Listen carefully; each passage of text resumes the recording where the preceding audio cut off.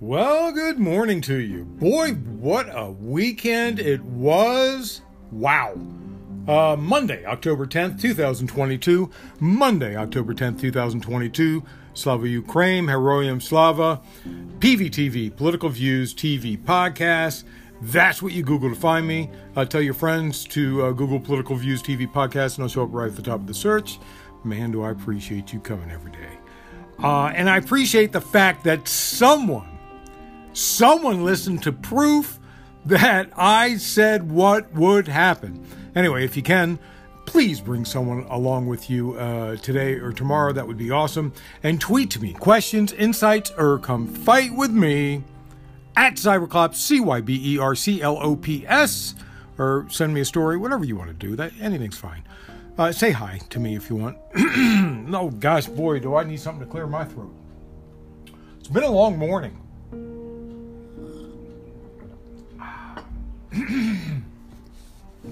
So, how many times did I say the bridge between Crimea and Russia was a target? I said a small group of special forces could go in there and take it out. That would mean Russians could retreat, but would not be able to take their equipment with them. Well, it happened. And when I heard, I was clenching my fist and screaming, yeah! You know that thing you do?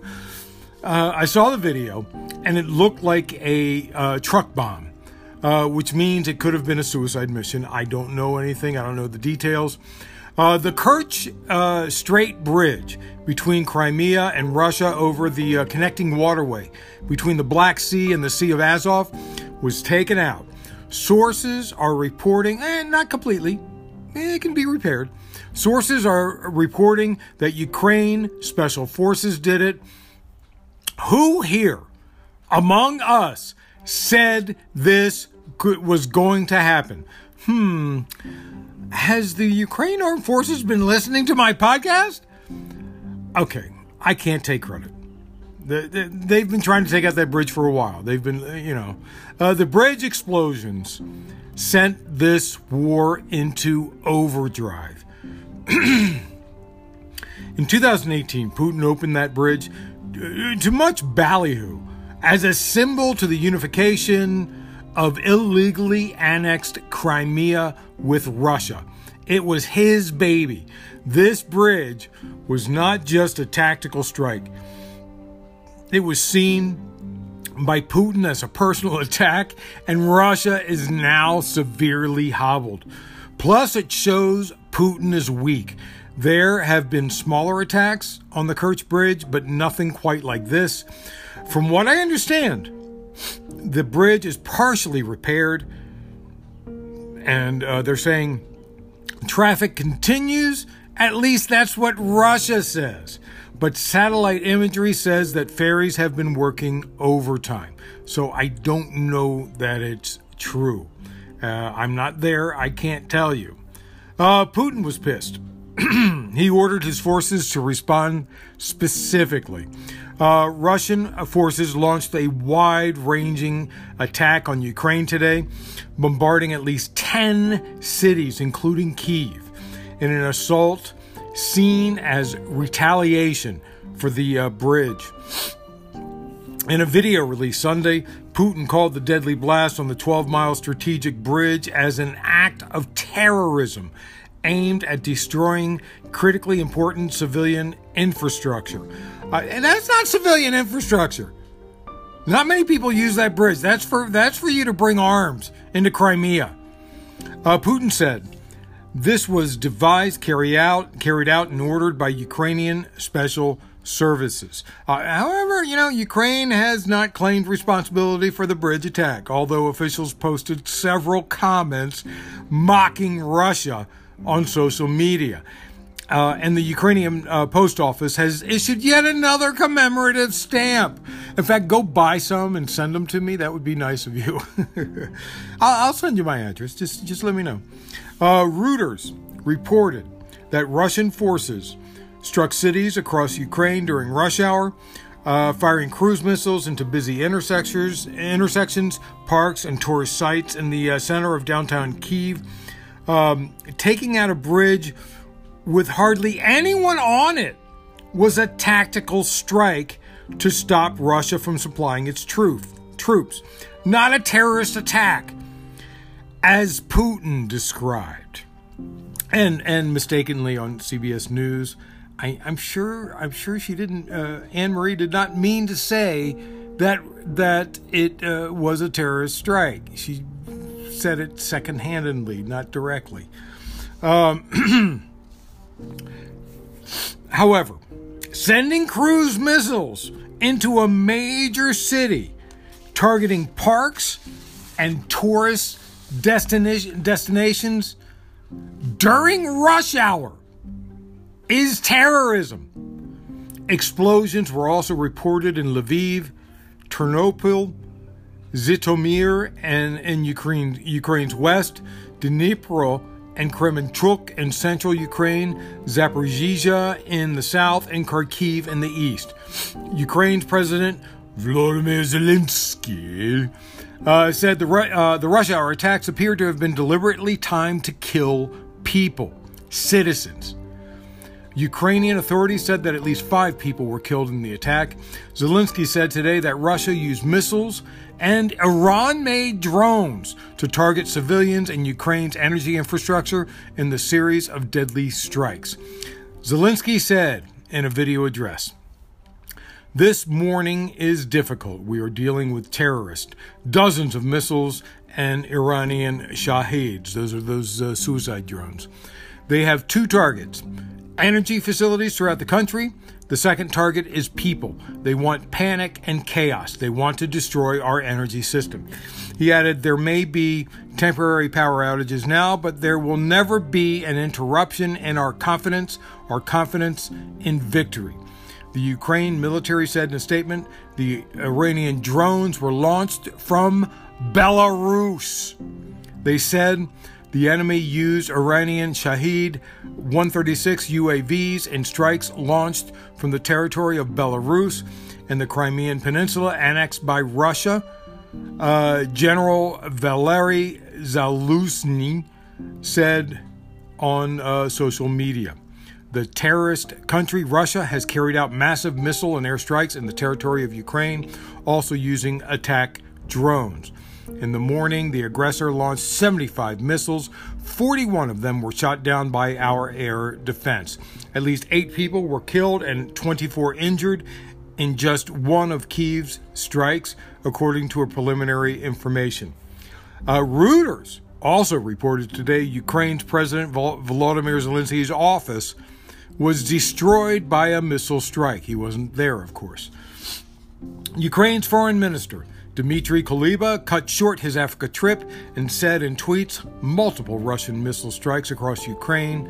Putin's only tactic is terror on peaceful Ukrainian cities, but he will not break Ukraine down.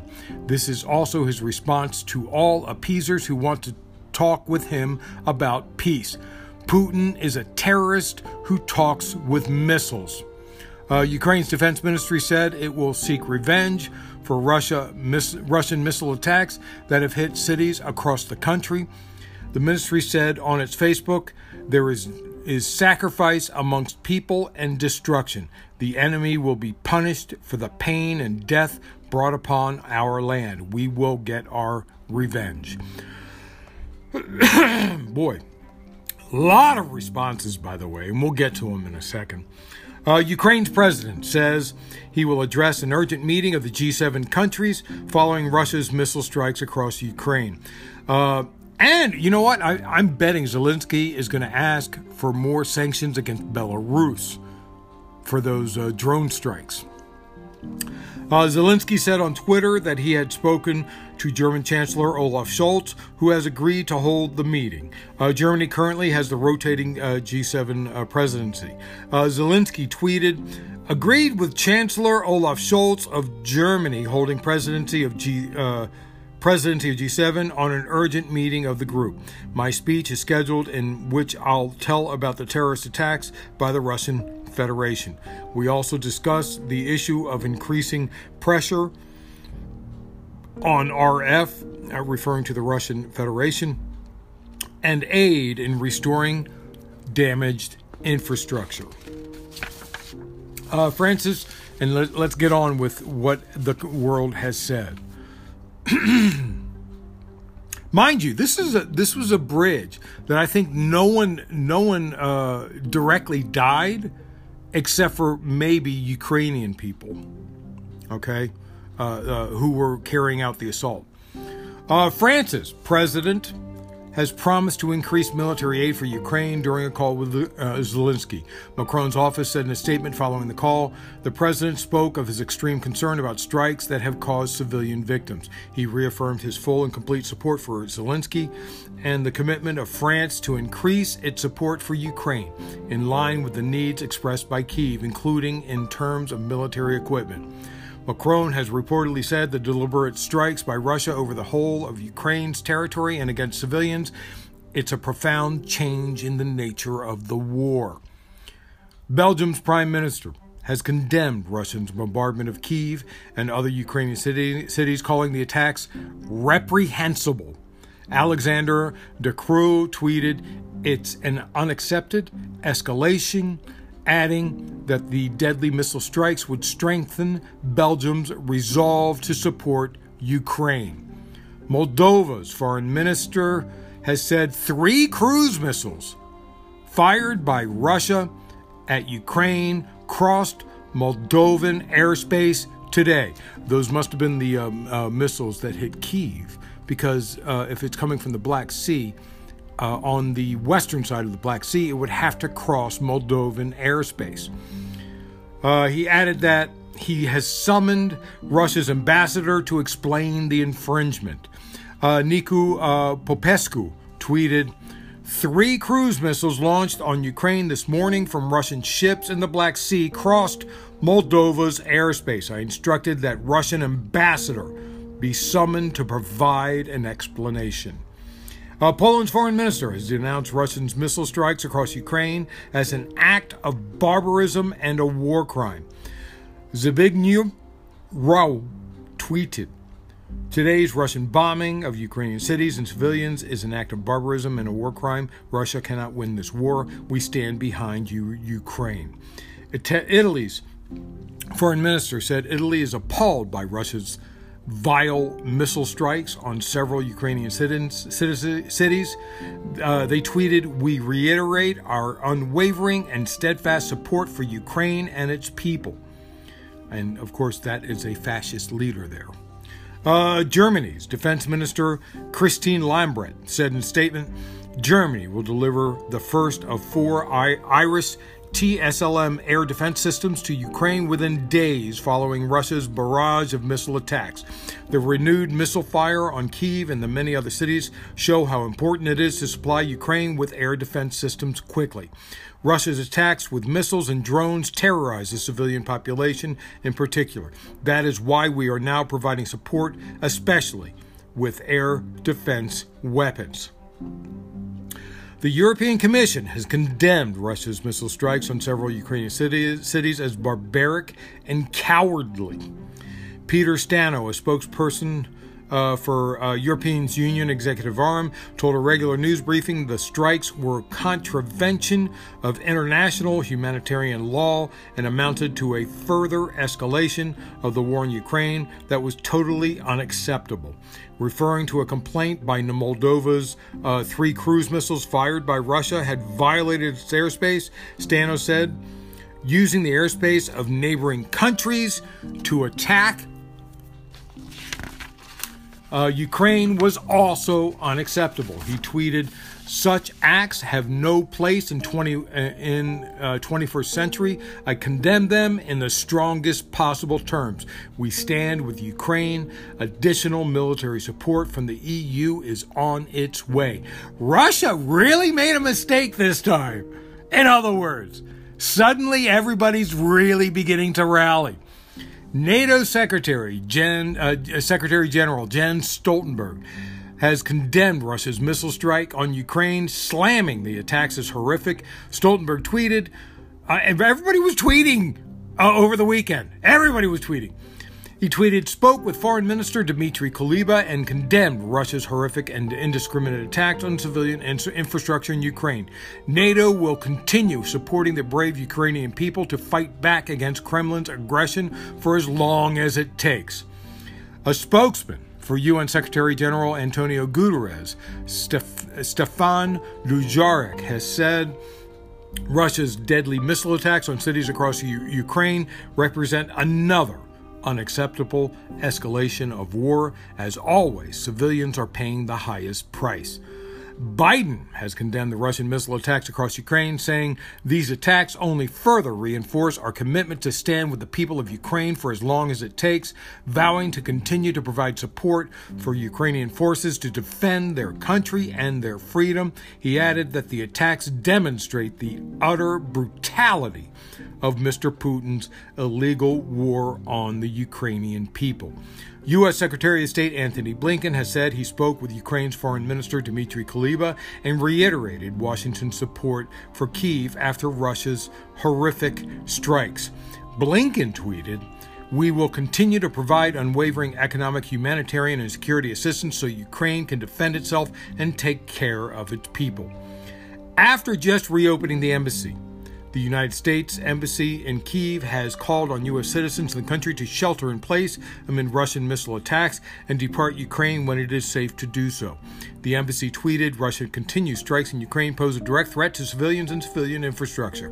The embassy urges U.S. citizens to shelter in place, depart Ukraine now using privately available ground transportation options when it is safe to do so." And by the way, I also read this morning that Germany's embassy in Ukraine was bombed. They were closed. Nobody was there. But still.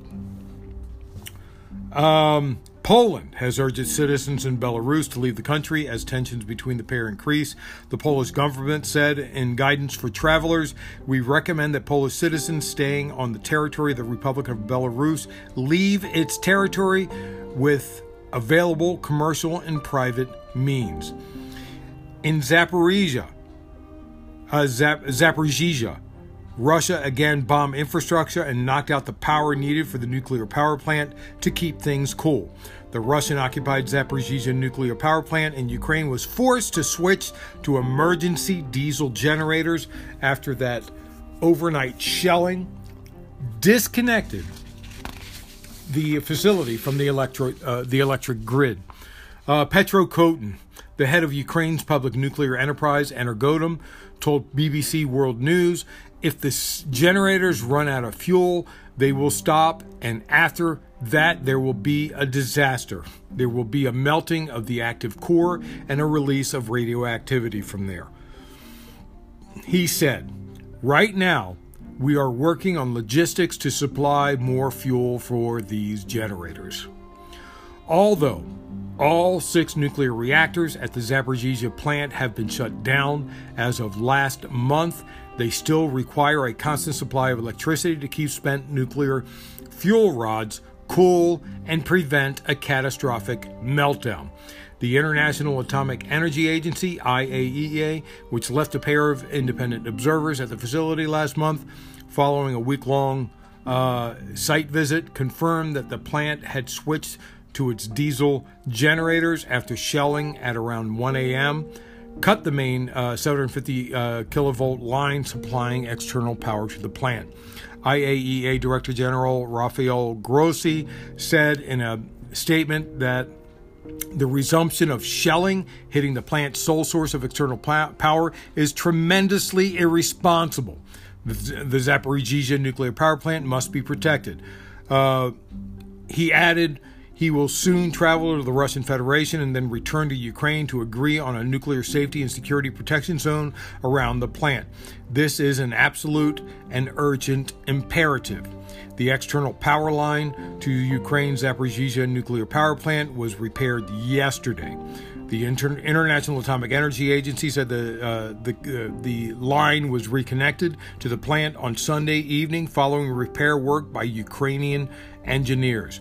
That enabled the plant to start switching off the generators that had kicked in early Saturday. IAEA Director General Rafael Grossi tweeted that the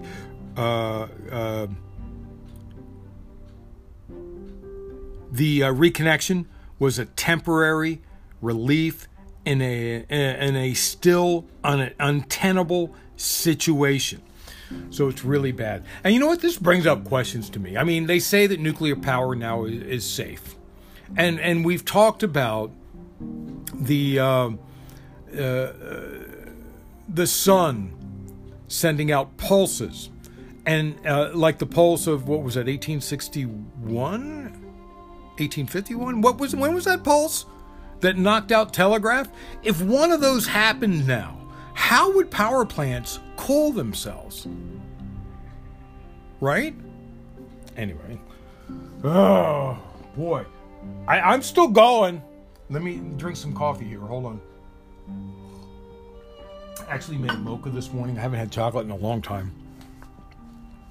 Putin desperately wants Belarus to help. Belarus President Lukashenko supports Russia, but the people and the military do not support the war. Lukashenko is being seen as weak and a problem each time news comes out of Belarus that they could possibly get involved. Being a supporter of Russia is being seen as being a lapdog like Lavrov, right? Lukashenko is being squeezed by both sides, and there is really nothing he can do politically. The people of Belarus are getting the real news. They don't like this war. According to state-run Belta news agency, Belarusian President Alexander Lukashenko has said Belarus and Russia will deploy a joint military task force in response to what he called an aggravation of tension on the country's western borders. Now, the people know that there is no tension from Ukraine, that Belarus is causing the tension. Lukashenko said today the two countries had started pulling forces together 2 days ago, apparently after the bridge explosion. State news agency Belta quoted Lukashenko as saying, "I've said already that today Ukraine is not just discussing but planning strikes on the territory of Belarus."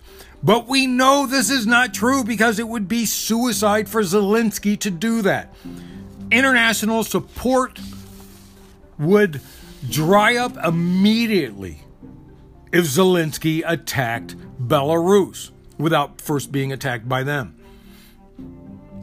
Lukashenko said, "We have agreed to deploy a regional grouping of Russian Federation and Republic of Belarus." The president said Belarus must have plans in advance to counter all kinds of scoundrels who are trying to drag us into the fight.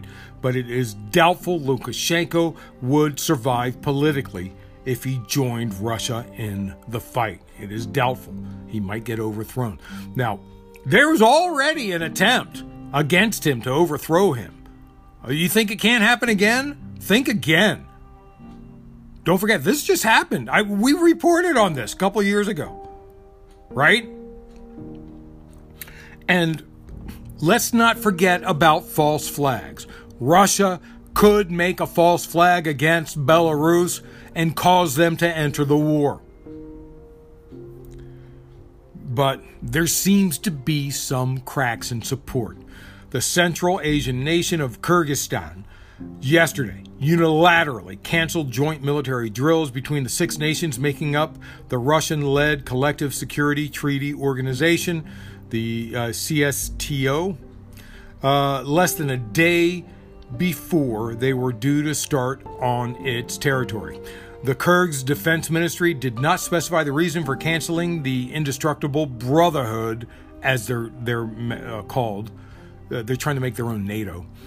The Indestructible Brotherhood 22 command and staff exercises, which were set to be held in the country's windswept eastern highlands today through Friday. According to a report, the exercises were set to involve Armenia, Belarus, Kazakhstan, Kyrgyzstan, Russia, and Tajikistan. Not so fast. We'll see if all the others. I assume they've already started today, but at least Kyrgyzstan, no, they would not.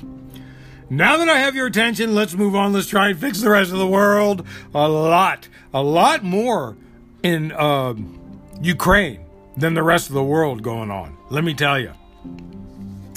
Anyway, after OPEC's decision last week, we knew it was coming. Representative Ro Khanna and Senator Richard Blumenthal of Connecticut, Ro Khanna of California, teamed up on a bill to block all U.S. weapons sales to Saudi Arabia.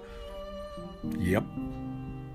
In an op-ed for Politico, Ro Khanna from California and Blumenthal from Connecticut, and Yale School of Management professor Jeffrey Sonnenfeld argued that OPEC and Russia's move to cut oil production by 2 million barrels per day starting in November will worsen global inflation, undermine successful efforts in the U.S. to bring down the price of gas, and help fuel Putin's unprovoked invasion of Ukraine.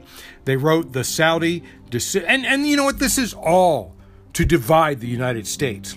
They don't want Biden to be reelected. They want Putin's buddy in there, right? Wouldn't that be great for Putin if Trump was in there? Because Trump would pull out of Ukraine immediately. He would immediately stop supplying them weapons. You know he would.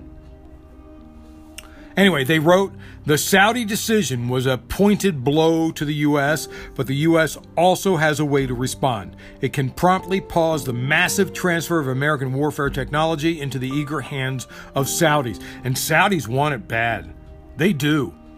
That is why we are proposing bicameral legislation in the Senate and House on Tuesday, tomorrow, that will immediately halt all U.S. arms sales to Saudi Arabia. This has been tried before by then, and of course, the Burn is supportive. Bernie Sanders, of course, he's always supportive of this. He's been trying to do it for quite some time. In the past, it didn't pass. As they said, due to intense bipartisan blowback to Saudi's collusion with Russia, we think this time is different. Based on our conversations with colleagues, our legislation is already garnering bipartisan support in both chambers. And remember, I cannot mention this enough. In 2020, I believe it was 2020, in March, was it March in 2020 or April of 2020? It was sometime, was it 2019? I forget it. Trump threatened Saudi Arabia with taking away their arms if they did not lower production. This was in 2020. I remember now. It was in 2020. He threatened them to lower production because oil companies were not making enough money. That's why he threatened them. Trump did that. He wanted them to lower production, just like they did now. And that's what they did. Just 10 days after Trump threatened them, they lowered production.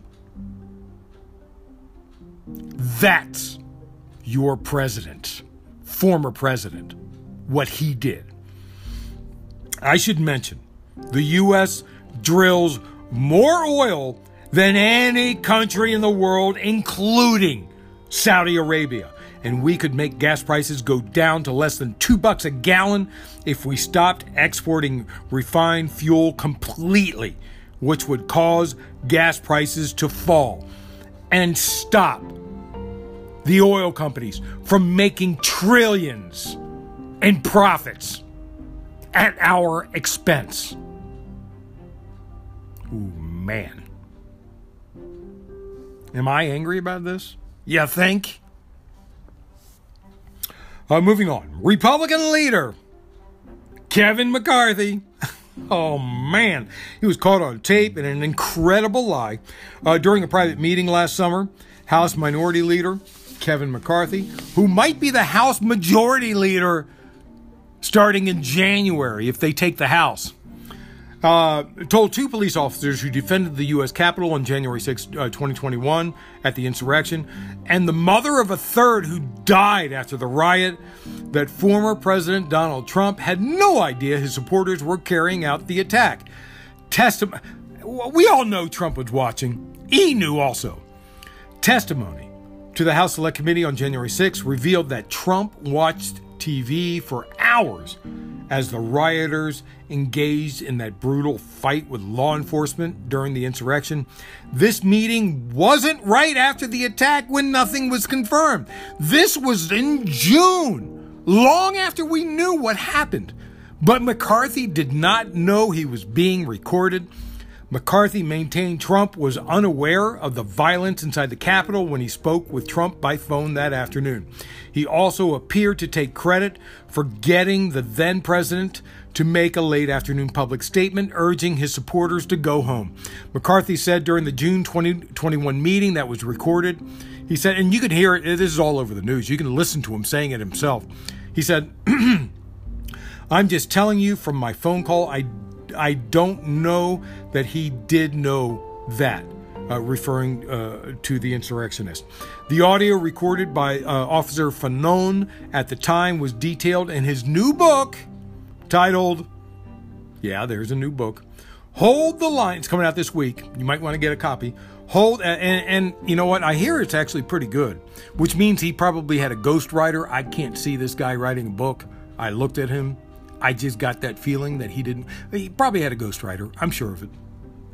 It's called Hold the Line, The Insurrection and One Cop's Battle for America's Soul. D.C. is a single-party consent jurisdiction for recordings, meaning it is legal for one party to record another without permission, which means I look forward to recording my phone calls with my representative Adam Schiff when he starts BSing about what he didn't do right. I digress. Fanone said in the book, the only reason McCarthy had agreed to meet with us was because he'd been getting heat for refusing to see me. Fanone said this morning while being interviewed, he saw how he had deviated from his original statements immediately after January 6th to seize upon the politics of the moment. But I'm glad I recorded it.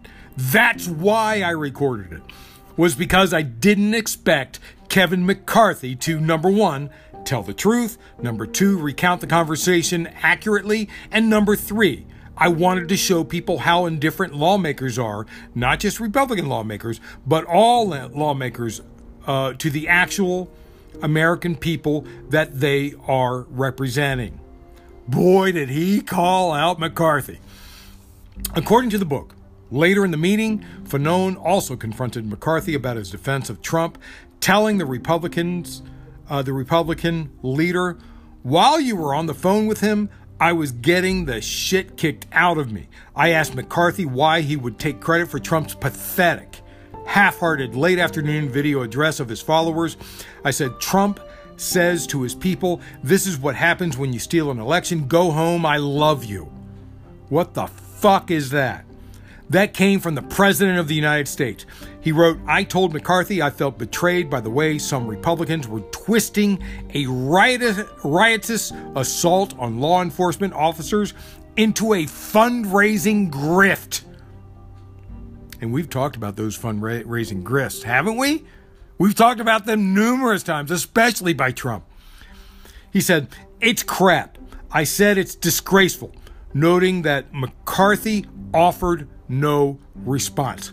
You know, I'm wondering after because he retired right after this, after 20 years on the force, he retired right after this, after the insurrection. And I wonder if he started writing the book, and when he was writing the book, the publisher told him to try and go in and talk to McCarthy and bring the recorder with them. I wonder if that's what happened. And I bet it did. I bet that's what happened. Because honestly, I don't see him as thinking to bring a recorder either.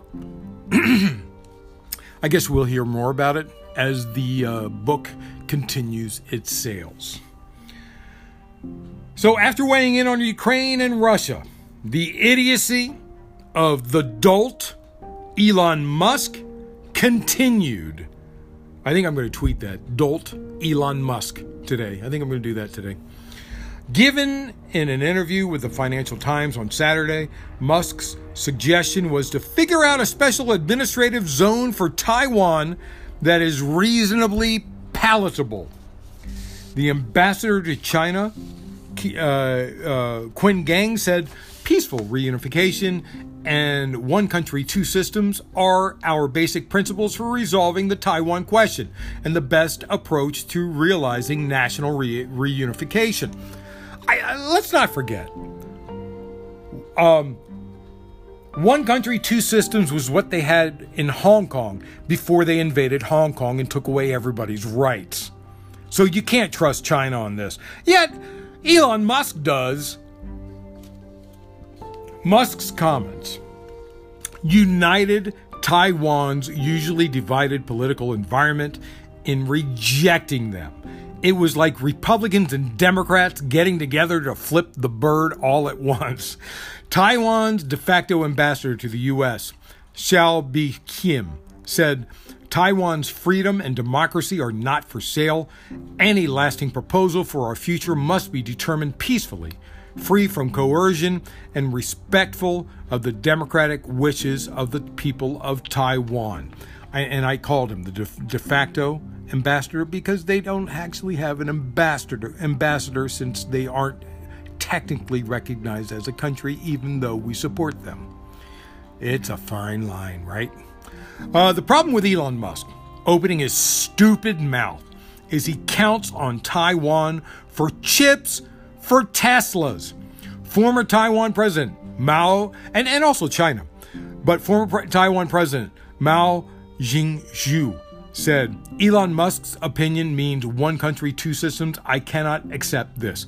Chen Shih-chung, the candidate for the ruling Democratic Progressive Party, and said Musk's comments were ill-informed and belittling and could affect our national security. He said, referring to the availability of Musk's satellite internet service in Ukraine, Elon Musk has brought about revolutionary change through Tesla and SpaceX, even adding Ukraine against the Russian dictatorship through Starlink, aiding Ukraine, rather. I'm calling on Elon to hold himself to the same democratic values regarding Taiwan. What this is, basically, is Musk being super fucking greedy and wanting the Chinese market for chips because he thinks that will make them they will make them cheaper because he knows China suppresses workers' rights and uses slave labor.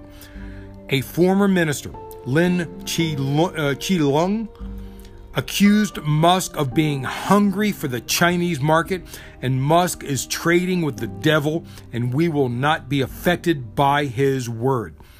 Tesla has previously been accused of ignoring human rights abuses in China after it opened a showroom in Xinjiang in January. In the interview, Musk also said Beijing had sought assurances from him that he would not offer Starlink service in China, just like he did over Ukraine, because China doesn't want their own people knowing what's really going on in the world. And he told, because remember, he has a factory there. He doesn't want to lose that money that he's making. And they told Elon Musk not to put Starlinks in orbit, or he could run losing his factory in China. Musk needs to be told on the sly.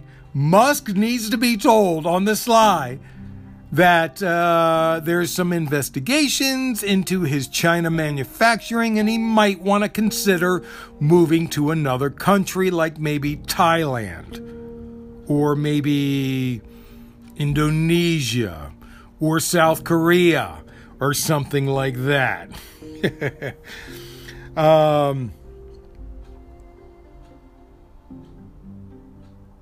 Beijing is closely aligned with Russia, so he might want to listen to somebody if they tell him that. I don't know if it's going to happen, but he might want to listen to it. Anyway, 40 minutes, mostly on Russia and Ukraine. Wow, sorry about that. It was just a lot. And then remember, Congress is out right now, so not a lot of stuff is going on there. And a few things.